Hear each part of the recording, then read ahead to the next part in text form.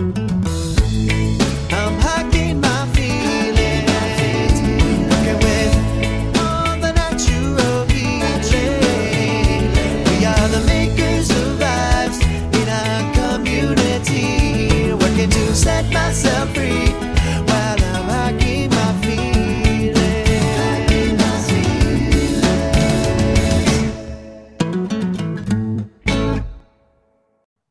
Good evening. Welcome to the Hiking My Feelings virtual campfire. My name is Sydney Williams, and tonight is the first virtual campfire of 2021. We made it. So if you're here, if you're listening back later, if you're watching live, thank you for being here. We are so excited to have everybody back. Tonight is a great episode. I am really stoked. We have Christy Nelson, who is the author of Wake Up Grateful, the transformative practice of taking nothing for granted. And we also have Josh Swain, who is from one of my favorite bands, The Movement. So if this is your first time here, a little bit about the virtual campfire. This is our, it started as a fundraiser to raise money for the Hiking My Feelings Wilderness Wellness Center. We transitioned from doing in-person events, much like the rest of the world when COVID hit. And now we are doing a lot of virtual stuff. So a couple updates about what we have going on this year, specifically with two of our flagship programs. We are on a mission this year to hike 1 million miles for diabetes awareness during the Take a Hike Diabetes campaign. And sharing a little bit about that, the reason behind this is hiking helped me heal my mind and body. And it really gave me an opportunity to reset and connect with my inner voice and find a little bit of peace in this chaotic world. And when I started hiking, I was able to connect the dots between trauma I had experienced earlier in life. For me, that was a sexual assault and some other trauma as well. And how when I didn't get help, that informed coping mechanisms like eating and drinking my feelings. Then I was diagnosed with type 2 diabetes, and I realized in the course of learning how to manage the disease that when I couldn't eat and drink my feelings, if I wanted to be good at being a diabetic, I replaced those coping mechanisms with hiking my feelings. And so hiking my feelings started in 2018. And we are on a mission to improve community health by creating opportunities for people to experience the healing power of nature. And this year, our campaign is Take a Hike Diabetes. So we are really excited about how things have kicked off. We did a pilot program back in November for Diabetes Awareness Month last year and hiked more than 6.3 million steps together as a community, which was just mind-blowing, honestly. So far this year, it is the 7th day of January. And as of right before this broadcast, we had 58 participants registered. We have hiked together 380 miles for diabetes awareness. So we only have like 999,000 to go. It's fine. We'll get there. And we've raised $2,600. So if you're interested in learning more about the campaign, or if you want to join us, you can get more information at hikingmyfeelings.org/diabetes. And we hope that you will join us because together we can defeat diabetes one step at a time. So moving to our next quick announcement. We have a flagship program called Blaze Your Own Trail to Self-Love. It is a 12-week intensive, and it started on Sunday, but we are keeping registration open until tomorrow, which is Friday. So if you want to join us, you can look forward to 12 weeks of healing activities to help you find your way home to yourself. We do a lot of guided self-discovery exercises here at Hiking My Feelings, and we introduce hiking as a mindfulness activity. So similar to how in a seated or guided meditation, you would return to your breath when things start to get a little squirrely in your brain. With our programs, we give you a thought to think about and a question to ask yourself that ties back into the themes present in that week in the program. So when you're out hiking and your body's like, you can't do this, and you're like, yeah, I can, buddy. Shut your mouth. Like, I got this. Then you can like bring yourself back to center. So the question for this week is what inspires me? So if you're watching or if you're listening, take a few minutes, take a couple deep breaths and think about what inspires you. What inspires me? The fact that we're all still here and we made it through last year. So that's a little bit about Blaze Your Own Trail to Self-Love. If you're interested in joining us, you can join us at hikingmyfeelings.org/BYOT, like Blaze Your Own Trail. And now, without further ado, I am so excited to introduce Christy Nelson. She is the author of the author of Wake Up Grateful, the transformative practice of taking nothing for granted, and also the executive director at the Network for Grateful Living. She was diagnosed with stage 4 cancer when she was 33 years old. In the 27 years since, she has lived into all is possible when we take nothing for granted. Christy, welcome to the show. Price is Right. Come on down. Yeah. I'm trying to Awesome. do the Price is Right thing for you. Okay. I love it. So, for the people that don't know, I found Christy by accident. I was writing an article about gratitude and the benefits of it for people living with chronic illness. Because when you think chronic illness, you can think that might be a hard way and a hard life to live, and find gratitude in it. But I interviewed Christy, and the second we got on the Zoom call, it was much like this. Christy's little image was on top of mine. We were just sitting here jamming.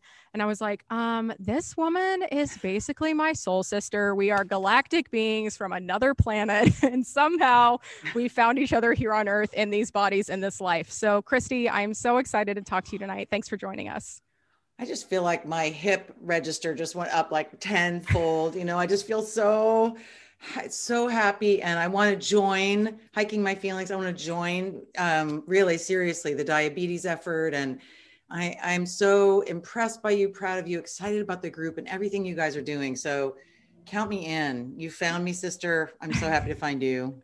Honestly. So thank you. Tell us a little bit about, I think where I'd like to start is let's talk about the cancer diagnosis, because one of my friends who I hope is listening to this, his name is Tim, and he was recently diagnosed with stage 4 cancer. And so knowing that that was part of your life journey, I'd love to hear a little bit about the diagnosis and how that started this path for you with Living Gratefully. Such a big question. So first, I think a huge important part of my experience is that it took them 9 months to diagnose me. And so in that 9 months, my cancer went from whatever stage it was to stage 4. And I ended up with cancer that metastasized from my chest. It was around my heart and my chest, and then it went into my spine. So by the time it went into my lumbar spine, so that's a stage 4. When it goes into certain parts of your body that are more intractable, harder to get the cancer to move, right? So that are less responsive. Chemotherapy tends to work really well with cancers that it attacks fast growing cells. So when it gets to the systems in your body where your cells are growing slower, it's harder to get. So it was, by the time it got to my spine, I couldn't walk, went through all of the treatments that I went through. And then there I was with this diagnosis and prognosis. And I basically said, one thing that we didn't really talk about, Cindy, but I said to all the doctors, because they wanted me to do, after going all the way through, I had 11 surgeries, I had chemo, I had radiation.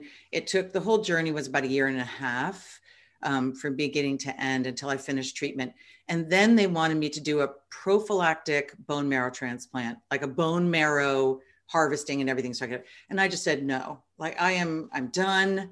I'm done for now. Like, I'm not going to go through something that I don't have to go through. And I'm going to invest in hope. I'm going to do everything I can. But I also said, I don't want to know what you think my prognosis is, because this body has never had cancer before, this cancer. You can tell me all the things that other people, how other people have survived this or haven't survived this, and when I'm going to get a recurrence. And they would start to say things or try to put me into a box about, here's what's going to happen to you. Here's what you can expect. You can expect a recurrence within 3 years. Whoa, no, don't tell me that. This body has never had this cancer before, right? I'm new to your whole research data, and I'm gonna, and my determination was, if I can do anything here, I want to shift. I want to be a new tail. I want to be a new outlier. I want to change the data for other people. And here I am 27 years later. 33 was a long time ago. And yet I have lived that way with this sense of, how long will I live? I have no idea. Living under that cloak of, you're mortal, we can't promise you anything. You're now struggling with something that is not very hopeful. And I said, I'm going to hope no matter what. And I'm going to, do this. So for me, it was really like, how do I live every single moment that I have? Because none of us know how long we're going to live. And that was what I realized in the whole thing, is the great universal is none of us know And I kept saying to my friends who would come visit me and be like, oh my God, crying at my bedside and everything. I said, watch how you cross the street. Cause man, you could go before me, like basically we're in touch with mortality because of my disease. And that's great if it helps people live more vividly and more acutely and in the moment and really live fully in their hearts out loud and do what you want and dream what you dream. But I didn't want to be this person who was an anomaly. It was rather, let me teach this whole idea that we're all mortal. We have no idea what's going to happen in our lives. The future is totally uncertain. Everybody says we're living in uncertainty. We've always lived in uncertainty. Life is mysterious. So I was kind of an embodiment of that. And in the face of all of that, what do we do? What do we do in the face of not knowing is for me the big question, right? Yeah. So in the face of not knowing, how are we going to live? Because the truth is none of us are going to follow any protocol, any disease, which just says this is exactly how it's going to go. I have yet to find anybody who conforms exactly to what, the medical authorities say is going to happen. Right. And so I think we have a lot of influence about how we travel that journey and how we go through the whole experience. And I wanted to have that influence. And so for me, living gratefully was, I got every single moment. I got this moment. I got this moment. I got this moment. How am I going to live it? Not knowing how many I had ahead. And that's still the truth for me. That's amazing. And so before your diagnosis, was gratitude and living gratefully as front and center as it was after your diagnosis? No, I've always, I was a healthy person. I was a runner. I did yoga. I was a vegetarian. I did all the things that I thought were going to keep me healthy, all the ideas about, and then I realized there were so many people who were making all these other decisions. And it's like, we don't know, but I made all these right decisions and I got cancer anyway. And what do you do with that? I could have been, woe is me, why me? But I didn't. I really felt like, okay, what's here for me to learn? What's here for me to experience? How can I grow from this? What can I teach myself? What can I teach other people? So I think living gratefully it was a matter of continuing to have perspective. And one of the things I want to say about your program that's so cool is that getting ourselves out into the natural world is an absolute immediate pathway to perspective. And perspective is everything about living gratefully, right? So however you can get perspective, that's going to be the way that you're going to look for perspective and find yourself able to navigate the steps of your life so differently when you get perspective. So That's really the pathway. Yeah. Well, and I think that's something that really resonated with me when I was first learning about you and your journey with the diagnosis and life lived afterward was I looked at my diabetes diagnosis as an opportunity, not a burden. And it's so easy, especially with diabetes. And I feel like, and diseases are diseases and nothing about it is a competition. And also the stigma around diabetes, specifically type 2, is such that you're fat, you're lazy, you're worthless, you're whatever. There's so many horrible stereotypes that go around that disease. And I was like, okay, well, leading up to this, I kind of did fit the mold. I wasn't taking care, I wasn't taking care of myself. I wasn't eating properly. I wasn't moving. I was sad and I was drinking myself to death and eating everything in sight. And this was serious enough to kick my butt into gear and be like, Sydney, it's time to get it together. And so where I found gratitude in living with a chronic illness was just one, I'm grateful that we caught it early. I'm grateful that my body had not progressed in this disease state and that I was able to, get ahead of it. And also just so grateful for the place that I was at in my life at the time. I was well resourced I was at the height of my career. Which, probably contributed to the problem, but I was making tons of money. I had great health insurance. So there wasn't anything in my way except for potentially me. I was the only thing that could have hindered my progress because everything else was available to me. And I know that I'm lucky, very, very lucky in that regard. So when it comes to this book that you just released, Wake Up Grateful, the transformative practice of taking nothing for granted. Oh my God, I love that title, by the way.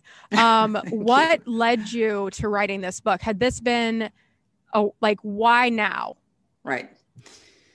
So I've been the director of this organization for almost 7 years. And, we do a lot to inspire people to live gratefully, but people really wanted to know, what are the steps? How do I do it? What's the guide? Like you go on a trail, what are the trail markers? How do I know? Am I doing it right? How do I come back?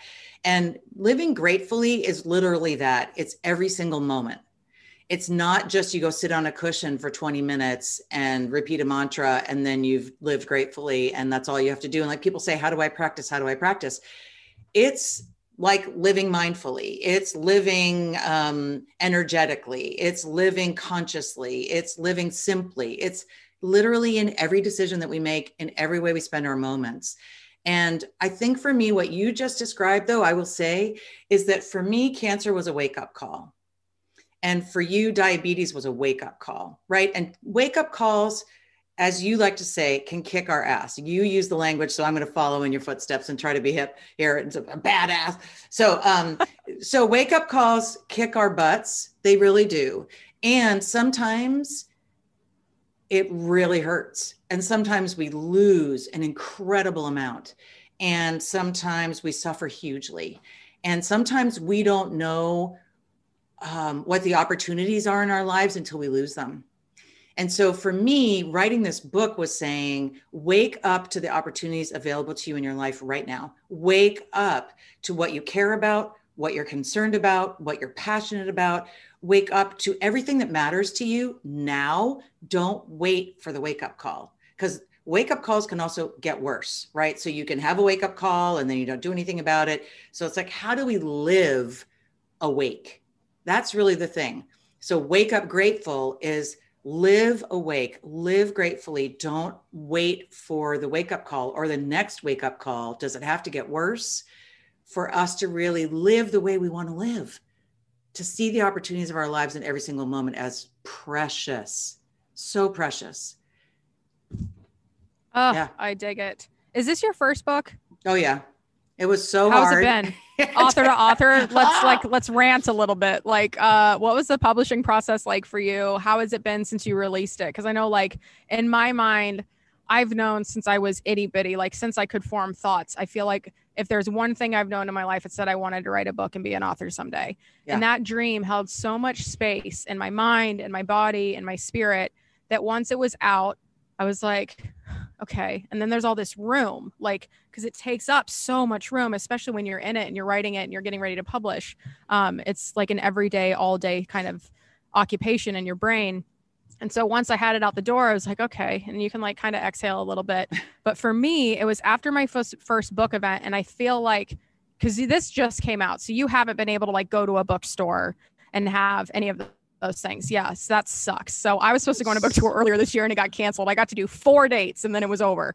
But the first one that I did, it was everything I could have dreamed of. It was Diesel Del Mar in San Diego, California. And it was packed and it was standing room only. And my friends Kaleo and Melanie and Meaty and Travis and everybody that meant something to me was in the audience that was there that could be there. And I was just like, oh my God, I'm doing it. And I read and my voice kind of cracked a little bit, but it was fine because it's my first time.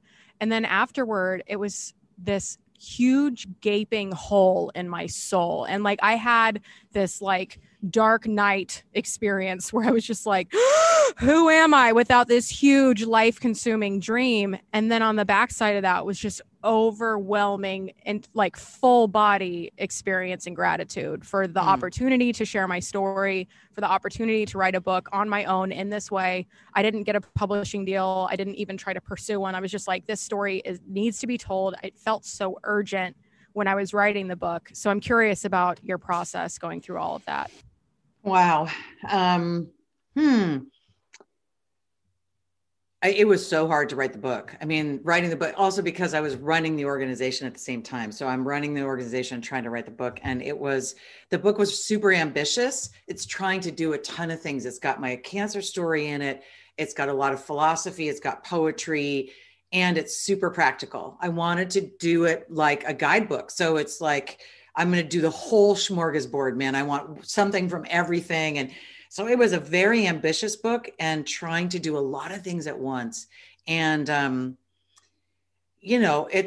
I felt like for me, it was birth. It was literally having never birthed it. And yet my friends kept saying, every time I came to a next editing round, because I was working with a publisher and have a big editing round, it was like, oh my God, they put the baby back in you and you have to birth it again. I'm like, this is just so hard. And so I would go through these huge editing rounds, and there are multiple times, it's like, and then you get your, the copy stuff at the end, and it was stunning, the process of it. And then COVID hit. I finished the book and COVID hit, like literally that month, and in March. And so it's been hard. And it's also, I'm always trying to look for the opportunity. And like, you're giving me an opportunity. It's so great to get to talk to people and to be connected in the things that really matter to our hearts in this huge way. So I think there is all that stuff of, it is like birth. It is like you're sending something out into the world that is through you and of you, but not you. And so it gets to have a life of its own, and it gets to develop its legs, and it also gets to fall down, and it gets to squat, and it gets to have a tantrum. And, seriously, I mean, books are their own thing. And I think they have a life force and a lifespan that is totally mysterious to us. I think this is, how do you turn these things over and just say, whatever's meant to be around this, I'm going to really be part of this book's life now and follow it around while it toodles around and do what I can and also get out in front of it. But it's literally like, I really can't help but have it feel. I also felt like I was running a marathon, but at some point, like too many analogies and metaphors. So tell me about the Network for Grateful Living. What is your role there, and what is this organization all about? Okay. So Network for Grateful Living, it was started about 20 years ago by a guy named Brother David Steindl-Rast. A lot of people know about him. He's a super, super amazing, brilliant, hip Benedictine monk. He's now 94 years old. And so he started it when he was 74. Get a load of that. And he started it as an online, he called it online support for offline living. And so it's like you come, and what we call, it's really a sanctuary. It's a place you come, you get filled up, and then you get inspired, you get emboldened, and it helps you to live gratefully. So we have amazing, I mean, really, honestly, I think our work is so extraordinary. And thanks. We have a community. We serve about 100,000 people a month. Come to our website. I was like, yeah, nodding. And I was like, oh, she said a month. Okay. A month. Right. I was goals, like, okay, girl, goals. Okay. So almost 100,000 people global, they come to our website, and people go there and they literally call it a lifeline. It's a lifeline for hopefulness. It's a lifeline for engagement, for seeing opportunity, for seeing possibility where it isn't, helping to get present. And it's all about perspective. So you come there and it helps deepen your perspective for how you can live your life. And it's so beautiful. What we do is beautiful. We have a beautiful team. We're virtual. I absolutely love this work. And I wrote the book here. I'm just going to flash it because there's the baby. Please do. There it is. And it's She's pretty. real. You can hold her. Yeah. And she feels good. She feels so good. And her paper, I love that they made the paper like vanilla, not white. White. So I wrote that so that it could be all the people who are coming to the website saying, but now tell me more what to do. Because we're always looking for formulas, right? Like all of us want like, okay, give me the formula. What do I do? And then you make it your own. You have to live into these things in ways that are like, formulas often don't work very well, so it's like, how do you really own it? How do you shapeshift it? How do you be creative around it? And so that's what this book is. It's an invitation. So the website is awesome. Gratefulness.org. Easy to remember. Gratefulness.org. Easy. I like it. Gratefulness.org. Yeah. So I'm curious, what is coming up for you in 2021? Because our theme for our virtual campfires this month is grateful for change. And in my mind, one of the first things Barry said to me, because I know this might be hard to believe, but I'm high energy and I used to be high strung. Um, and so one of the first things that Barry told me when we met, he's like, Sydney, the only constant in life is change. I was like, all right, Father Barry, thank you. So 2020, I feel like, was the embodiment of experiencing change. Anybody that had jobs or was running businesses or trying to bring creative projects into the world, it was just like a big year of pivoting for us here. So in the spirit of grateful for change, what's coming up for you in 2021, and what are you grateful for as far as lessons from 2020? Okay, that's deep. So let me just have a minute. Gotta go inside.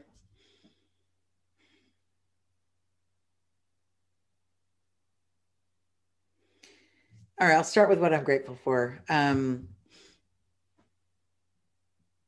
I'll just speak for myself. If I haven't learned resilience, I don't know what, right? So like, I thought I was resilient before, and then you say, okay, now you can't be physically close to your family and friends. And I was like, okay, I can work with a lot of different things, but that was, so it's like, what can we work with? What can we do without? What are we challenged by? How do we, as I said, shapeshift? How do we reinvent? How do we get creative about things? So I feel like it's been just a huge year.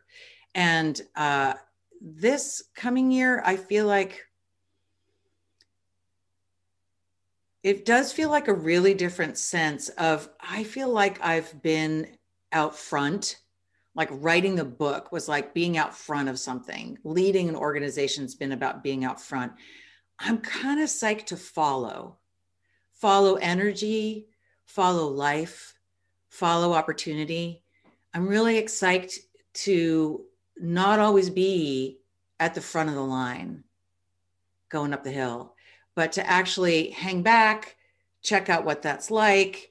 And there's something about faith in that for me too, like trusting and going where I'm led, as opposed to it took so much will and willpower. It took so much discipline to get this book done and to lead the organization at the same time, and all the things I was juggling. And it was like this, whoa, look at what I was able to do. And then this kind of exhaustion.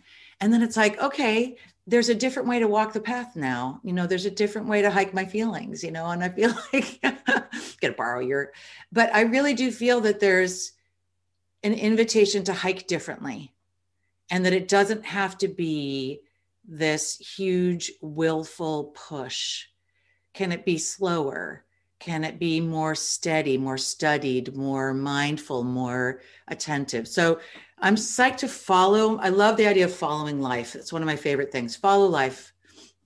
Where is it leading? Where is it inviting you? Listen, tune into the energy, follow energy. Where is it? So that means for me being much more situated inside my own meditation practice, so that I'm able to hear life. I'm able to feel life.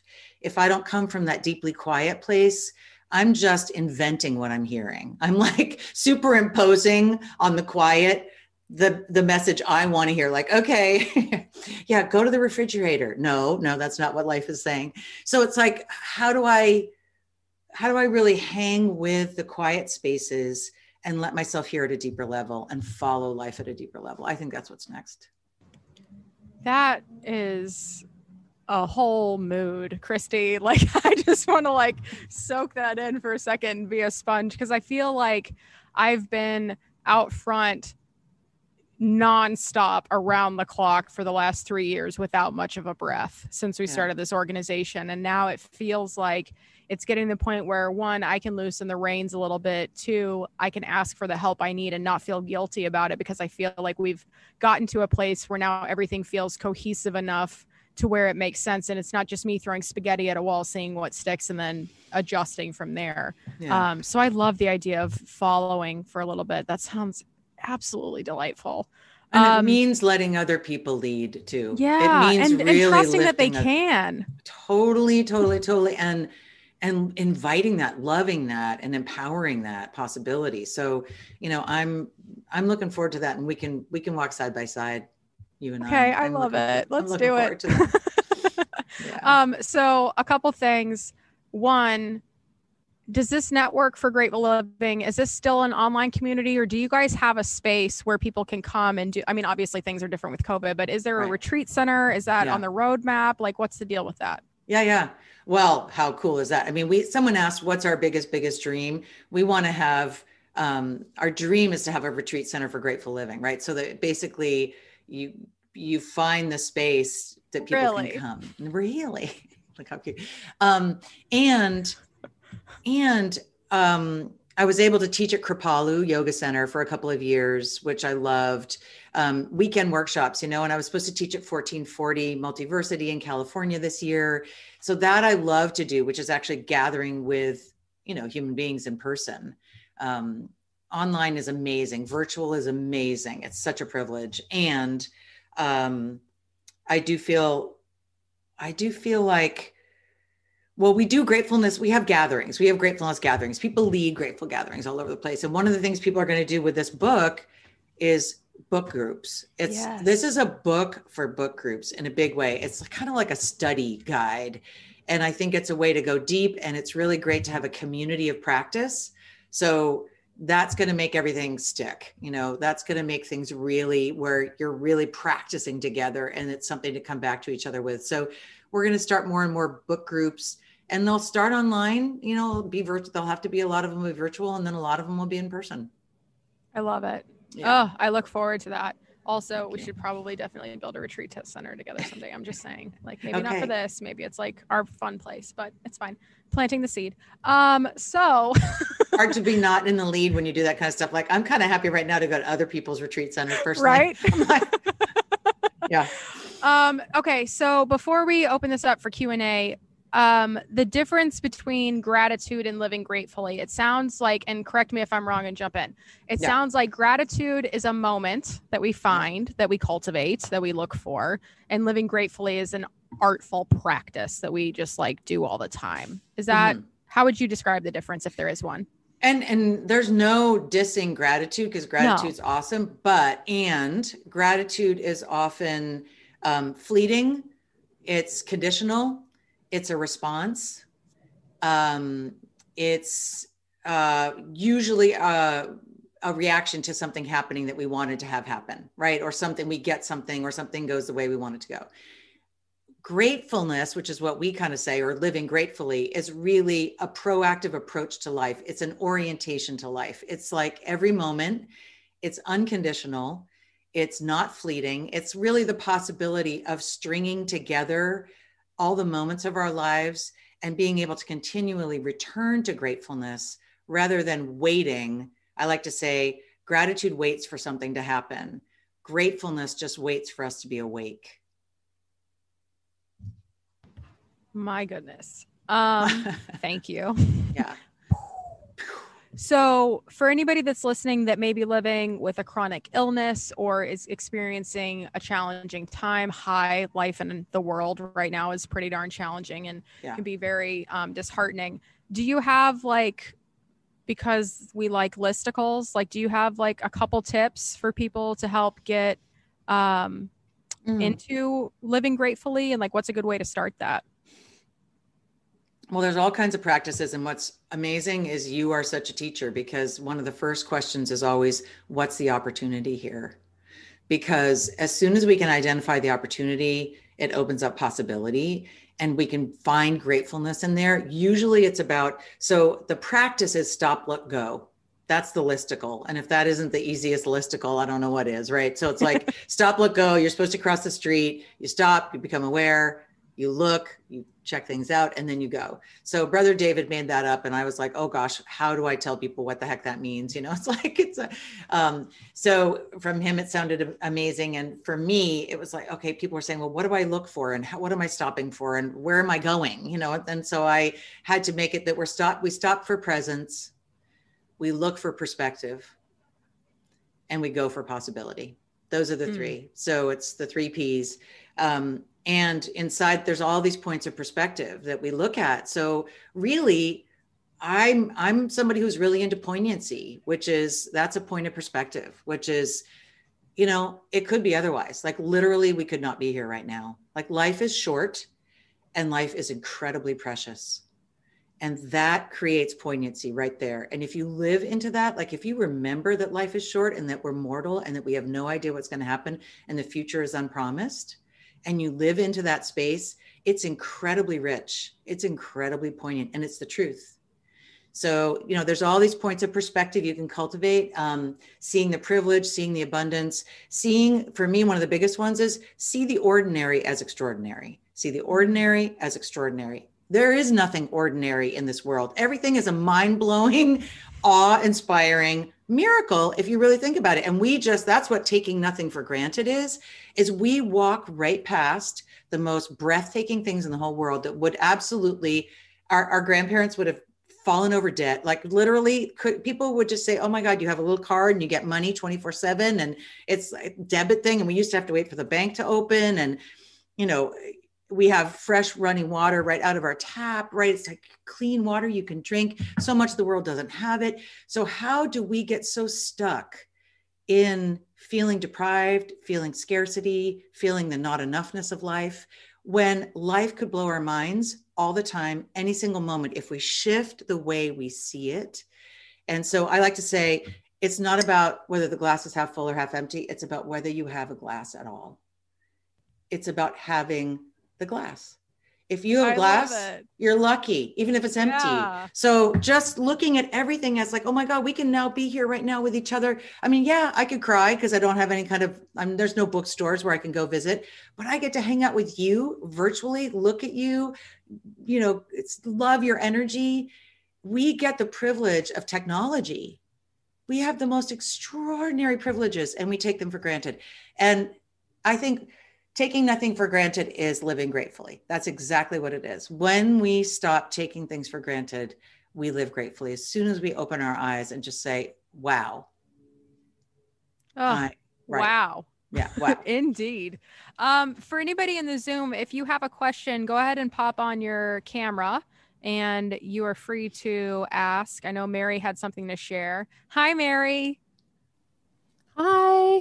Can you hear me okay? Yeah, you sound great. Okay, so I'm having a total fangirl moment here that I didn't know I was going to have. So this is so crazy. My journey to grateful living started in March. I became sober on March 8th. My mom passed away on March 10th. And then the pandemic just spiraled, within a few days after that. And it took me a while to literally get out of bed, like a few weeks. And when I finally did, I started walking around my neighborhood. I started reading Sydney's book. I started joining Sydney's book talks on Sundays.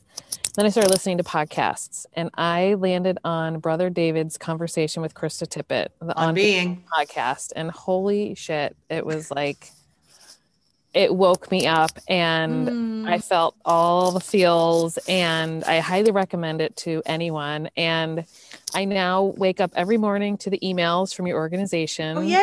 You're a fan. I'm a fan of you. I like candles on the website. Woo! So, and I didn't make the connection that this was you until when we were getting ready to go and I saw your logo instead of your video. Yeah. And I thought, that looks really familiar. So I Googled your name and I saw gratefulness.org and I just got goosebumps, and I can't wait to read your book. So Thank you, Mary. That is so amazing. It just feels really cool to connect with you, and that Sydney found you, and I love your organization, and I love Brother David. Wow. He's an incredible human that he is. I think everyone needs to just hearing his voice. I know, it's the most beautiful thing in the whole world. His TED Talk also is one of the most amazing TED Talks. It's, so it's 15, 16 minutes. You got 20 minutes. You guys can all listen to that.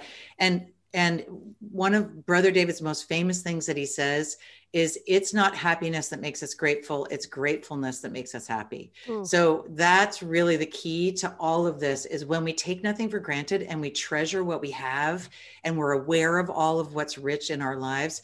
If we're grateful for what we have, no matter what we have, we are so happy. And if you can have everything in the world you think you're supposed to have, and if you're not grateful for it, you're never going to be happy. Yeah. Never. So I'm so grateful for that. Thank you so much. And I'm thrilled. I Thank love you. it. Yeah. And I'll also say, just because it's so intense, is that my mom died while I was writing the book. It was super tough. So that was another thing of, when you're giving birth to your baby and your mom is dying at the same time, it's kind of like it was quite the journey. But thank you for hanging out with us, Mary. I'm so glad. Yay. Keep in touch. Awesome. Thank you, Mary. So Christy, where can people stay in touch with you? And let's let people know what's coming up and how can people get involved? So, I mean, the book is, I'll be so honored and humbled and amazed. Like, just if you want to buy the book, it's pretty amazing. And here's what I'm going to say about the book. Go slow. It's deep. You read a couple pages, 2 or 3 pages, keep a journal by your side all the time when you're reading this book, because it's got a lot of reflection questions in it, a lot of practices to try. So read the book. I'm at gratefulness.org. You can find me anytime there. You can, contact us, in the about section. And I'll be hanging out with Sydney. You'll find me following on the trail. Yay. I love it. Thank you so much, Christy, for joining us. If you're able to stick around, we'll close out with our group gratitude circle. And if not, I am grateful for you. And I am grateful for you. I'm grateful for you. Stop it. I'm going to gratitude as a competitive sport. Here we go. Let's do it. I am so competitive. It would not be fun.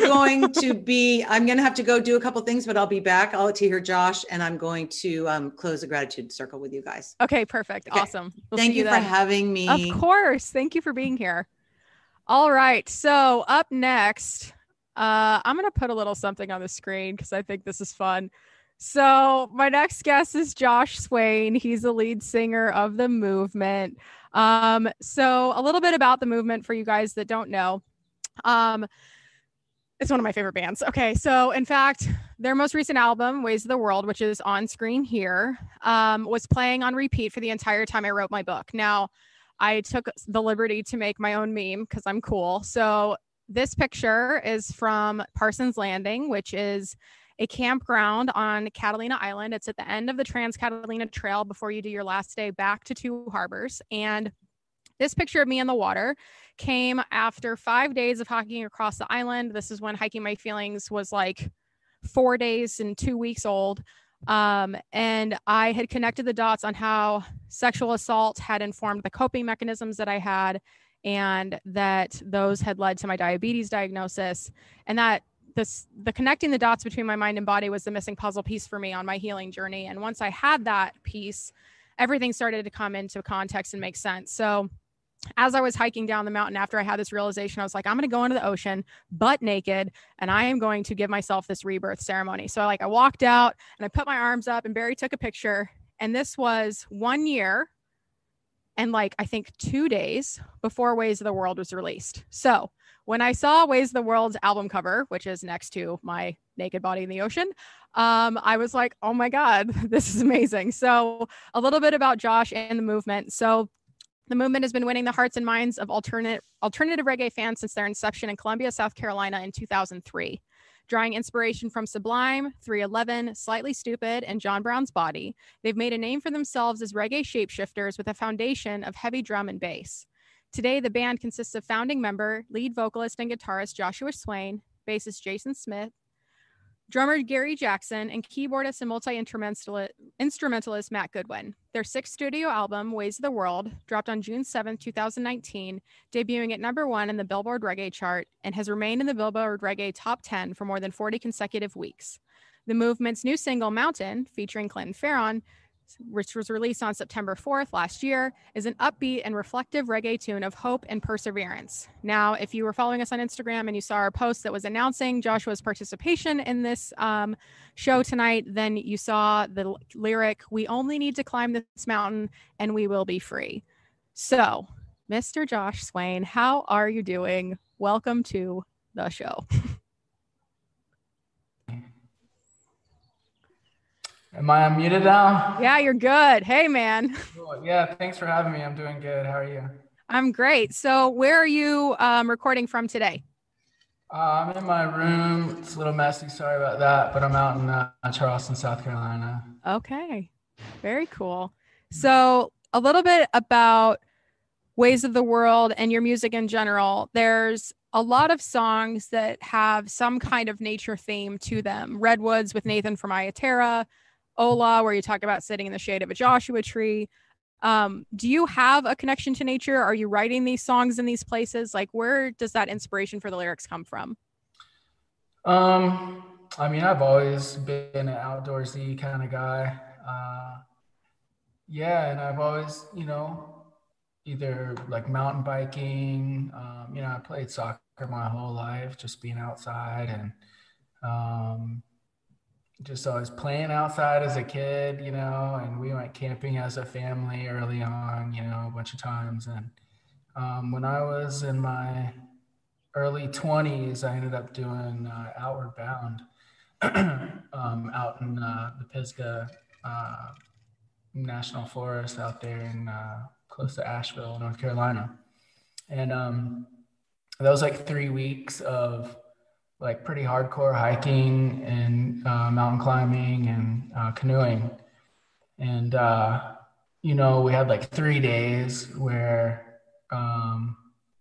we did what's called a solo. So you're just by yourself in a tent and, living off of just a little bit of food that you have, and reading these like Native American writings. And it was just kind of a life-changing experience for me. And, after that, like I've always just been like a camper, hiker kind of guy, and whenever we're out on tour, there's a lot of special places, where I can go and when we have a day off, or even like during the day before the show. And, if I can get outside and take a good long hike, that's what it's all about. So, but yeah, I mean, a lot of the songs, do come from just that love of nature, I'd much rather be outside than inside any day. And Redwoods, I wrote out there in Cali, and, I've always been by the coast. And so a lot of stuff is inspired by the ocean and,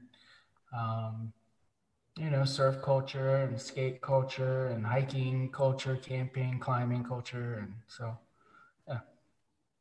I dig it. So, what is if you could go anywhere right now, where would you go for an outdoors adventure? Where would you go, and what activity would you be doing? I said, I fell in love with the Pisgah National Forest out there in North Carolina. But I did have like the coolest time last time I was out in Portland, Oregon. And I'm getting notes to speak into the mic here. Thanks, fans. My manager's always watching me. So I was out there in Portland, and I can't remember the name of the trail, but it was so cool that it just really made me appreciate that, that the Northwest, the hiking up there. So I don't know, man, it's kind of East Coast, West Coast kind of thing for me. I mean, I don't know much about, the hiking in other countries. I've never really been to a lot of these places that I'm sure are just amazing. So for me, I've always wanted to do the Appalachian Trail out here, and it's been a goal of mine. And, this would have been a perfect time to take 8 months to go hike that thing. And I'm just like, I don't know, it just kind of didn't work out, with family and stuff like that. You kind of have to be around, in case, or, supporting, your loved ones and stuff like that. So I didn't think that was a good time to do it. So I'm not sure if there ever will be. I'm hoping, but also the Pacific Crest Trail on the West Coast. So I'd be hiking one of those two things, probably by myself, and taking like a good, 8 months, 6 to 8 months, and getting the full experience of doing a complete through hike. I am thrilled to hear that. I also heard that you want to go by yourself. So I'll just trail behind a couple miles, and then we'll meet up and have dinner and talk about our days. But those are both two goals of mine. And I first learned about the idea of through hiking from my friend Adam, who unfortunately passed away in 2014 on a base jumping trip. But I also have the dream of Appalachian and Pacific Crest, and I really want to go for it and get the Triple Crown just to see if my body could handle that and do the Continental Divide Trail as well. So I heard a rumor, as like a couple posts on social media about it, that you guys are doing some like humongous tour. Talk to me a little bit about what it was like, because you guys were going to have a great tour this year. So what was it like getting ready for tour, having this album come out, getting ready to do, another great round about the country, and then having COVID happen, and then now ramping up again for another tour? Like, what's your mindset been like through all of this, and how have you been coping with the different changes? It's weird, like we've been touring pretty constantly since, around 2014. And even before that, I was, playing like almost every night somewhere. And, so it's definitely just become a way of life. It's not, it's really hard to consider it like a job. It's hard to consider it like hard work, or it's hard to consider it even fun necessarily. It just is life, you know what I mean? So we haven't really known anything different. And we will get some decent breaks, so we'll get like a month to 3 months at the longest off, sometimes. And so we're kind of used to just like everything kind of being up in the air a little bit, and then it's like, okay, I don't know. It's just like, feels like life is never really set in stone for us, so it didn't really like hit me in a big way at first. I didn't think it would last very long. And so the weeks kind of turned into a month, kind of turned into 2 months, which we're used to, kind of turned into 3 months, which we're used to. And then at around like even the 3 month mark, we're still like, okay, in like a month or two, we'll probably be able to do some festivals or do some shows here or there. Or, we'll be able to schedule a tour soon. And it was just kind of that like, that kind of pushing back tour always, so it was never like, hey guys, you have a whole year off, like do whatever you want to do.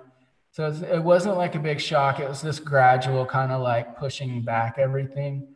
And at the same time, we're still working every day, and writing tunes and putting together,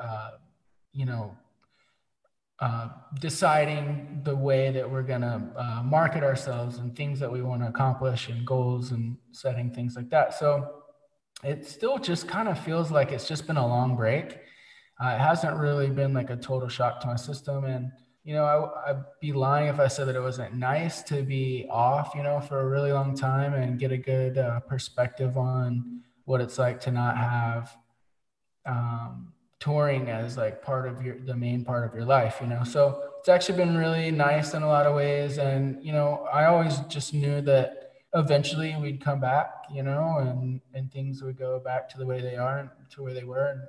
And I think they are slowly kind of getting there. And we did announce, kind of a tentative tour, and, people are able to kind of reserve tickets. When these shows do go on, then they'll have them, you know what I mean? So it's a cool new way that things are progressing in that way. And so, yeah, we're stoked. I mean, it will be weird, I think. Like we have a lot of preparation to do, so being off for this long, it's not like we live in the same city or even in the same state. So I haven't really seen the guys, I don't think, since in a year. I haven't seen them. Yeah. So, yeah, Jay's in Jersey, Gary's in Orlando, Matt's up in Rochester, New York. So, and I'm in South Carolina. So we're just like talking on the phone, doing this kind of thing. And this is where I've been recording. And so we've got a bunch of new material, and we're ready to put out a new record and get back out on the road, Fantastic. Well, is there a song that you'd like to share with us now, and then we can chat a little bit more? Sure. Cool.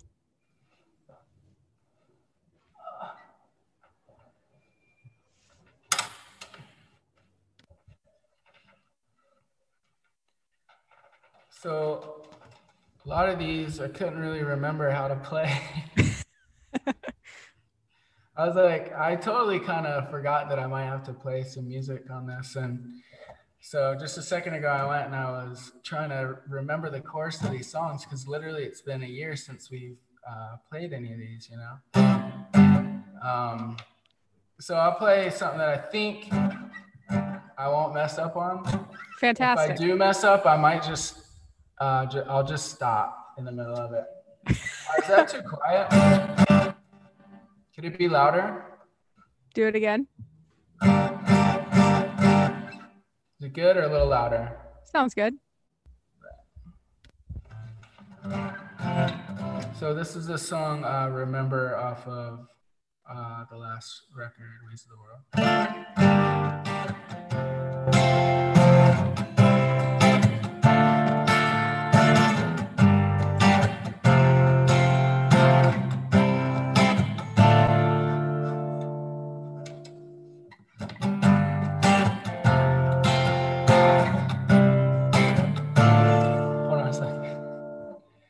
Reed's trying to tell me something. He says it's good. Okay, cool. Thanks, Reed. I thought he was going to say, you can't hear it. You got to turn it up. Thank you, Reed Foster. All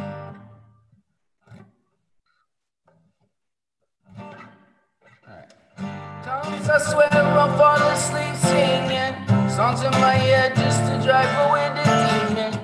Push away any negative feeling. Can you fix it with a drink? Yeah, sometimes everybody gets caught wishing at another life, at another mission. Hang on one second.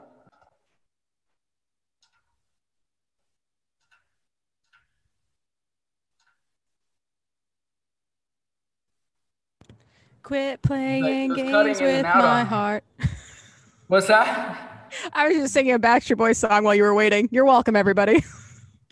Thank you so much. No, it was cutting in and out on me. I thought my mic was messed up.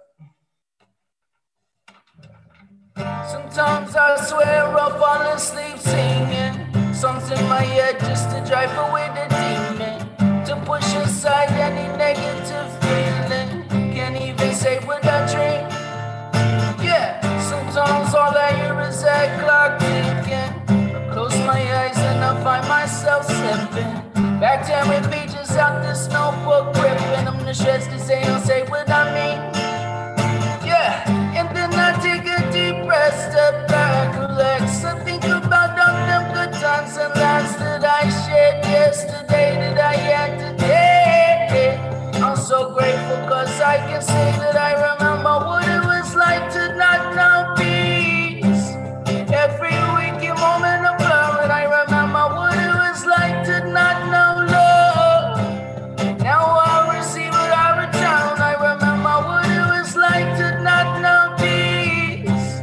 Every waking moment of blur, and I remember what it was like to not know love. Now I've returned. Yeah, sometimes everybody gets caught wishing they had another life, had another mission. They gotta make that incredible decision to check along in service in life. Yeah, we all have to make a choice to rise above it. It might be hard, but grit your teeth and go and tough it out. Scream and shout, do what you will, but don't it, cause this is our purpose in life. Yeah, so then I take a deep breath, step back, relax, and think about all them good times and laughs that I shared yesterday, that I had today. I'm so grateful cause I can say that I remember what it was like to not know peace. Every waking moment of blur, and I remember what it was like to not know love. Now I receive what I return. I remember what it was like to not know peace. Every waking moment of blur, and I remember what it was like to not know love. But now I've returned.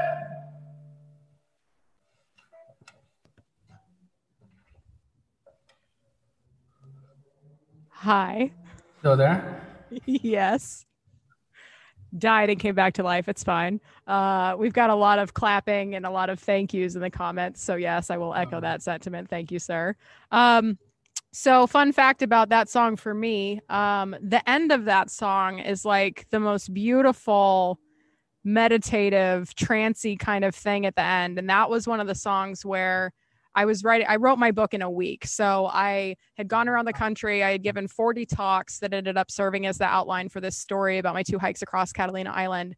And Stick Figure inspired like the journey that Hiking My Feelings is on. Because once I found out that Scott like writes his music, produces his music, all of that stuff, I was like, okay, I'm not a musician, but like, who's to say that I can't go do that for myself? Like, what are the things I want to create and bring into this world? And why am I waiting for somebody to validate that? So Stick Figure kind of set me on that journey of creating everything that we've created today. But when it comes to the book that people have read all over the world, that song in particular, The Return, was on repeat more often, like the entire album, yes, but also that one, because that trancy sound at the end, like I get to flow state immediately. So 1, thank you. And 2, to have the opportunity to like share that story with you, even virtually, is just an honor. So thank you so much for being here. What was that song for you about? Like, what inspired those lyrics? You're kind of freezing up a little bit there, but yeah. Am I still good? We still yeah, see you you. still sound great. All right, yeah, it's just breaking up a little bit, but yeah, that song, yeah, it's mainly about getting sober and the journey from like not being, who I really am into the person that I really am. So that sense of, returning back to yourself. Yeah, like the last words are, so now I've returned.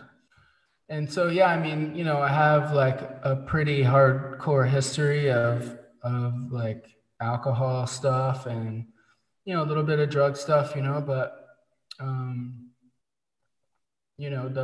the whole like musician lifestyle, was super appealing to me. And I talk about this a lot, just about like, and I'm not the only one. I'm one of, millions at least, of guys like me who, saw people like, Bradley Nowell and Kurt Cobain and Jimi Hendrix and, Jim Morrison. And, those are the people we aspired to be. And, I didn't start, doing drugs and stuff because of them, but it was just like, that's like, I guess, we're very like-minded, and so, yeah, I mean, I have a long history of touring and being a drunken musician and, just partying too hard and, it's, not a unusual story, and I got to a point where, I just was not the same dude anymore. And, my work was really suffering. I mean, this is like halfway through the movement's career, and the things that I could have accomplished had I been, in the right mind. It's just squandering the hours basically, So, yeah, that song is just about finally coming back to the person that God intended me to be. That's beautiful. What was there like a moment where you were like, this is enough, or was it a gradual process, like the beginning of the journey to return home to yourself? What was that like for you? Yeah, I mean,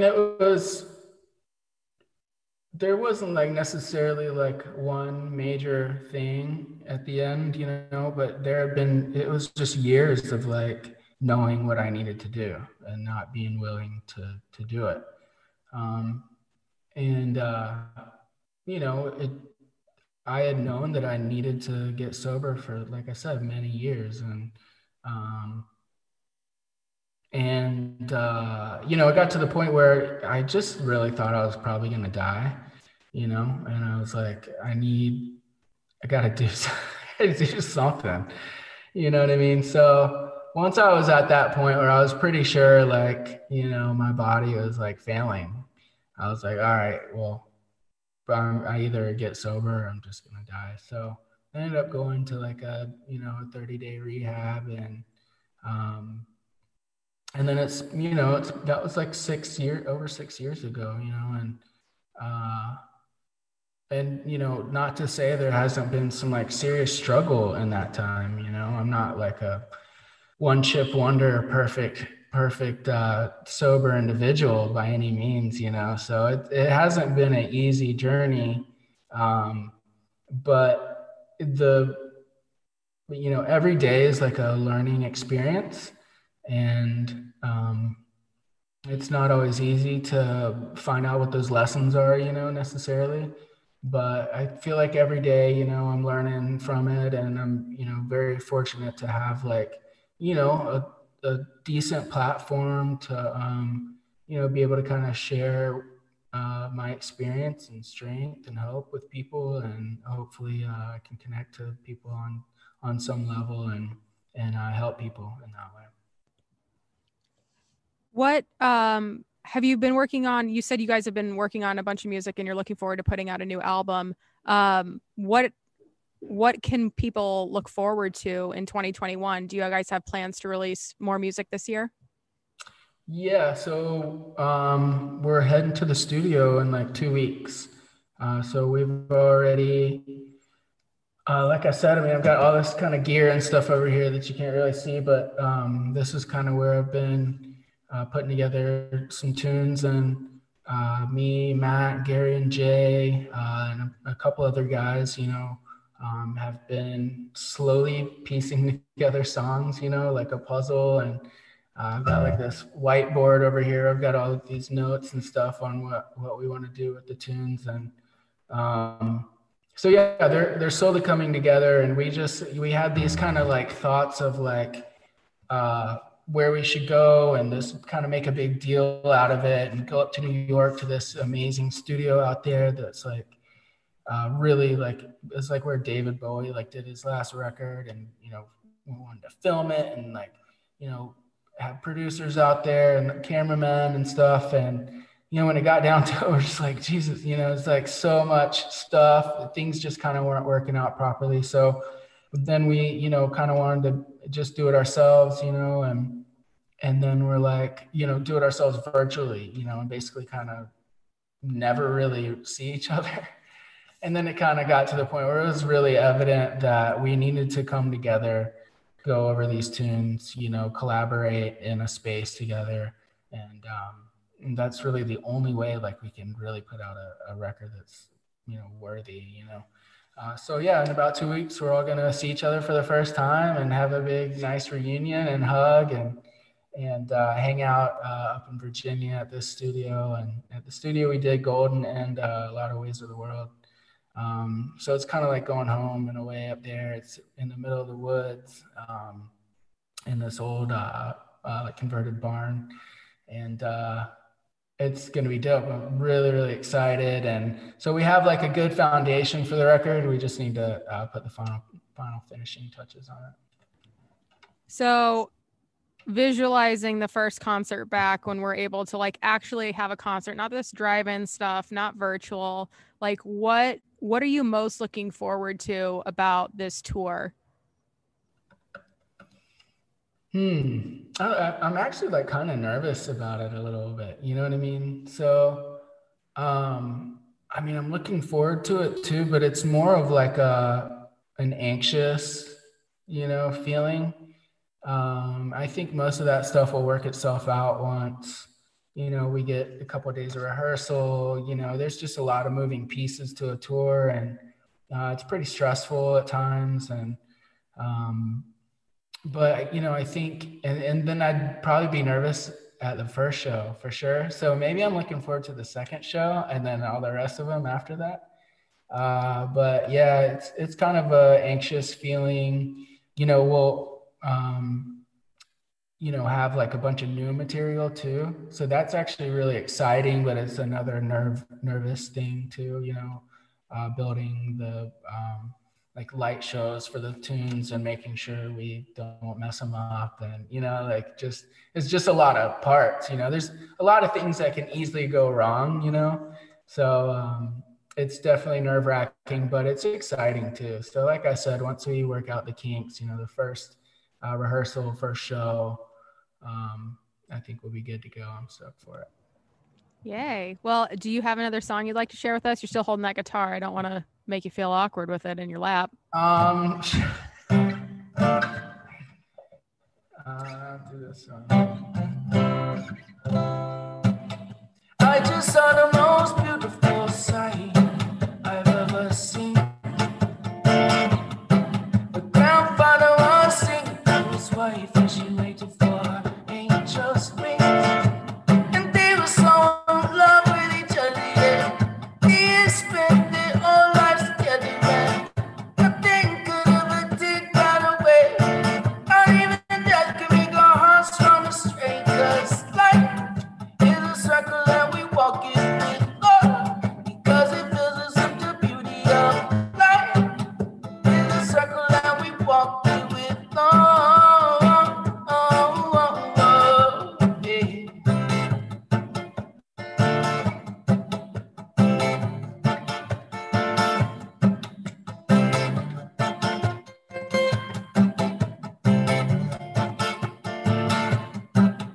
I just heard the most beautiful sound I'll ever hear.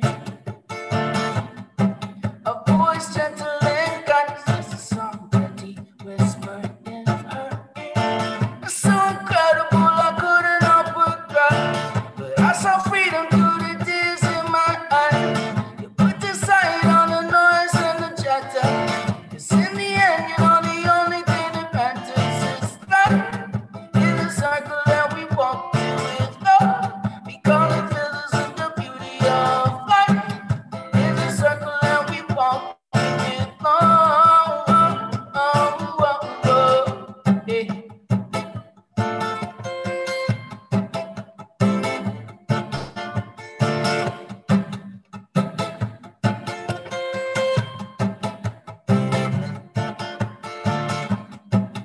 I just felt the most beautiful feeling I'll ever feel. You can give the world a beautiful healing if your love is real. It's like a older, I'm learning every day. I can't explain all the mystery away, but there's a spirit that connects me and you. And when I heard them sing, I knew that it was true. This life is a circle and we walk with love, because it fills us with the beauty of life. Is a circle and we walk with love, yeah. Yay. Thank you so much.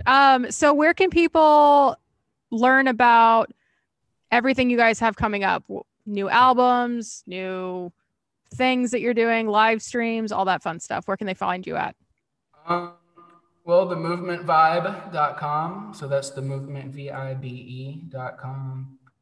You can reserve tickets there. You can go to the virtual merch store there and help support us that way. And basically anything can be done through that website. Of course, we're on, Perfect. Facebook, Instagram, and all that kind of stuff. And yeah, you can pick up our music through there, and everything can be linked through our website. Fantastic. So for the folks in the Zoom, go ahead and pop on your cameras. What we like to do for all of our events, in person or virtual or anything in between these days, is close with what we call a group gratitude circle. So we just go around the circle, share what we're grateful for. And the reason we do this is our programs in particular, because our work explores how trauma can manifest in our minds and bodies and how the outdoors can help us heal. Sometimes the conversations are difficult and heavy, and sometimes they're light and fun and full of great music. So Josh, first of all, thank you for being here. And so we always like to bring it back with gratitude, because as Christy can attest, gratitude has, and living gratefully has tremendous benefits for our bodies, mindful in your mind, body, and spirit. So I'll kick us off. I am grateful for the opportunity to host this show and to do this work with Hiking My Feelings in our community here. I'm thankful for everybody that has joined us on the Zoom call and on YouTube. And most top of mind for me today is I'm grateful for the music, Josh, that you create and the work that you're putting out, Christy. Both of you, it's not a coincidence that you're both on this show. I wanted to kick the year off strong, and Josh, your music and the movement's music has just moved me in incredible ways and has helped bring me out of some of the deepest funks. I can put on any song and immediately feel lighter. So thank you for bringing your gifts into this world. And Christy, thank you for the book that you've written and all the work that you do with the Network for Grateful Living. We are so blessed to have you sharing your gifts and the gifts of Brother David with all of us. So thank you guys, and thank everybody here. Josh, what are you thankful for? These days, there's not a whole lot that I'm not thankful for. I say a prayer in the morning, where I say, may I face each day with gratitude. And I heard, I believe it was Christy talking earlier about, so I think the key word was awareness.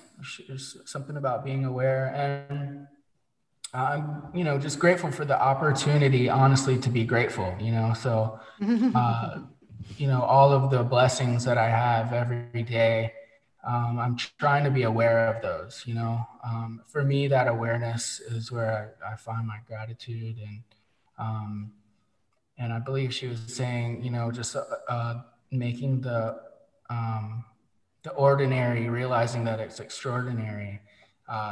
It's pretty amazing when I look around. If I just take the split second to realize how extraordinary everything is, that instantly turns into gratitude for me. So right now, really, I'm grateful for everything. I'm grateful that I'm alive and able to do this show tonight, and hopefully help some people out there. Yeah, thank you. Christy, how about you? Man, I am speechless for once. Sydney, I just feel like you're such a gift. I can't even believe that you came into my life and how we found each other. And I feel so turned on to all this great new energy, your circle of people, the work that you do, your courage, Josh, these commitments. I mean, the commitment of sobriety is so inspiring. And I am so moved. I'm like totally moved by this whole experience. And I feel I have this sense right now that it's a game-changing 2 hours for me, that these 2 hours are going to really shift something pretty profound. And I can't wait to keep up with you and share what that's going to be, but I can just feel it, like that whole following energy thing. This is a big energy to follow. Thank you for joining us around the virtual campfire. Sometimes we talk about heavy topics, sometimes we tell poop stories, but regardless of what we've discussed, we always like to end the show on a high note. At the end of our live broadcasts, we invite our community to share what they're grateful for in a segment called the Group Gratitude Circle. Every week, I'm thankful for you. Thank you for taking time out of your busy life to connect with us and witness these stories of hope, healing, and inspiration in the outdoors. If you'd like to gather with us around the campfire live each week, join the Hiking My Feelings virtual campfire VIPs. If this were a legit talk show, you'd be sitting in our studio audience. We haven't been picked up by a major network yet, so for now, we gather on Zoom. Here, you can connect with the community before and after the broadcast, hang out for sound check when we have musical guests, participate in the Q&A, join in on the Group Gratitude Circle, and be eligible to receive prizes and gifts from our sponsors, partners, and guests. Learn more and join us at hikingmyfeelings.org/campfire. Don't forget to leave a review, subscribe, and share this episode with your friends, family, colleagues, and anyone else who could use a dose of community and connection. Follow us on Instagram, we're at Hiking My Feelings, and you can tag your journey with #HikingMyFeelings. And if you're picking up what we're putting down and you want to be part of this movement, join the Hiking My Feelings family at family.hikingmyfeelings.org. In case nobody told you lately, you are a brilliant human who is destined to do epic things in this world. Join us next week for more stories of hope, healing, and inspiration in the outdoors. Until then, happy trails!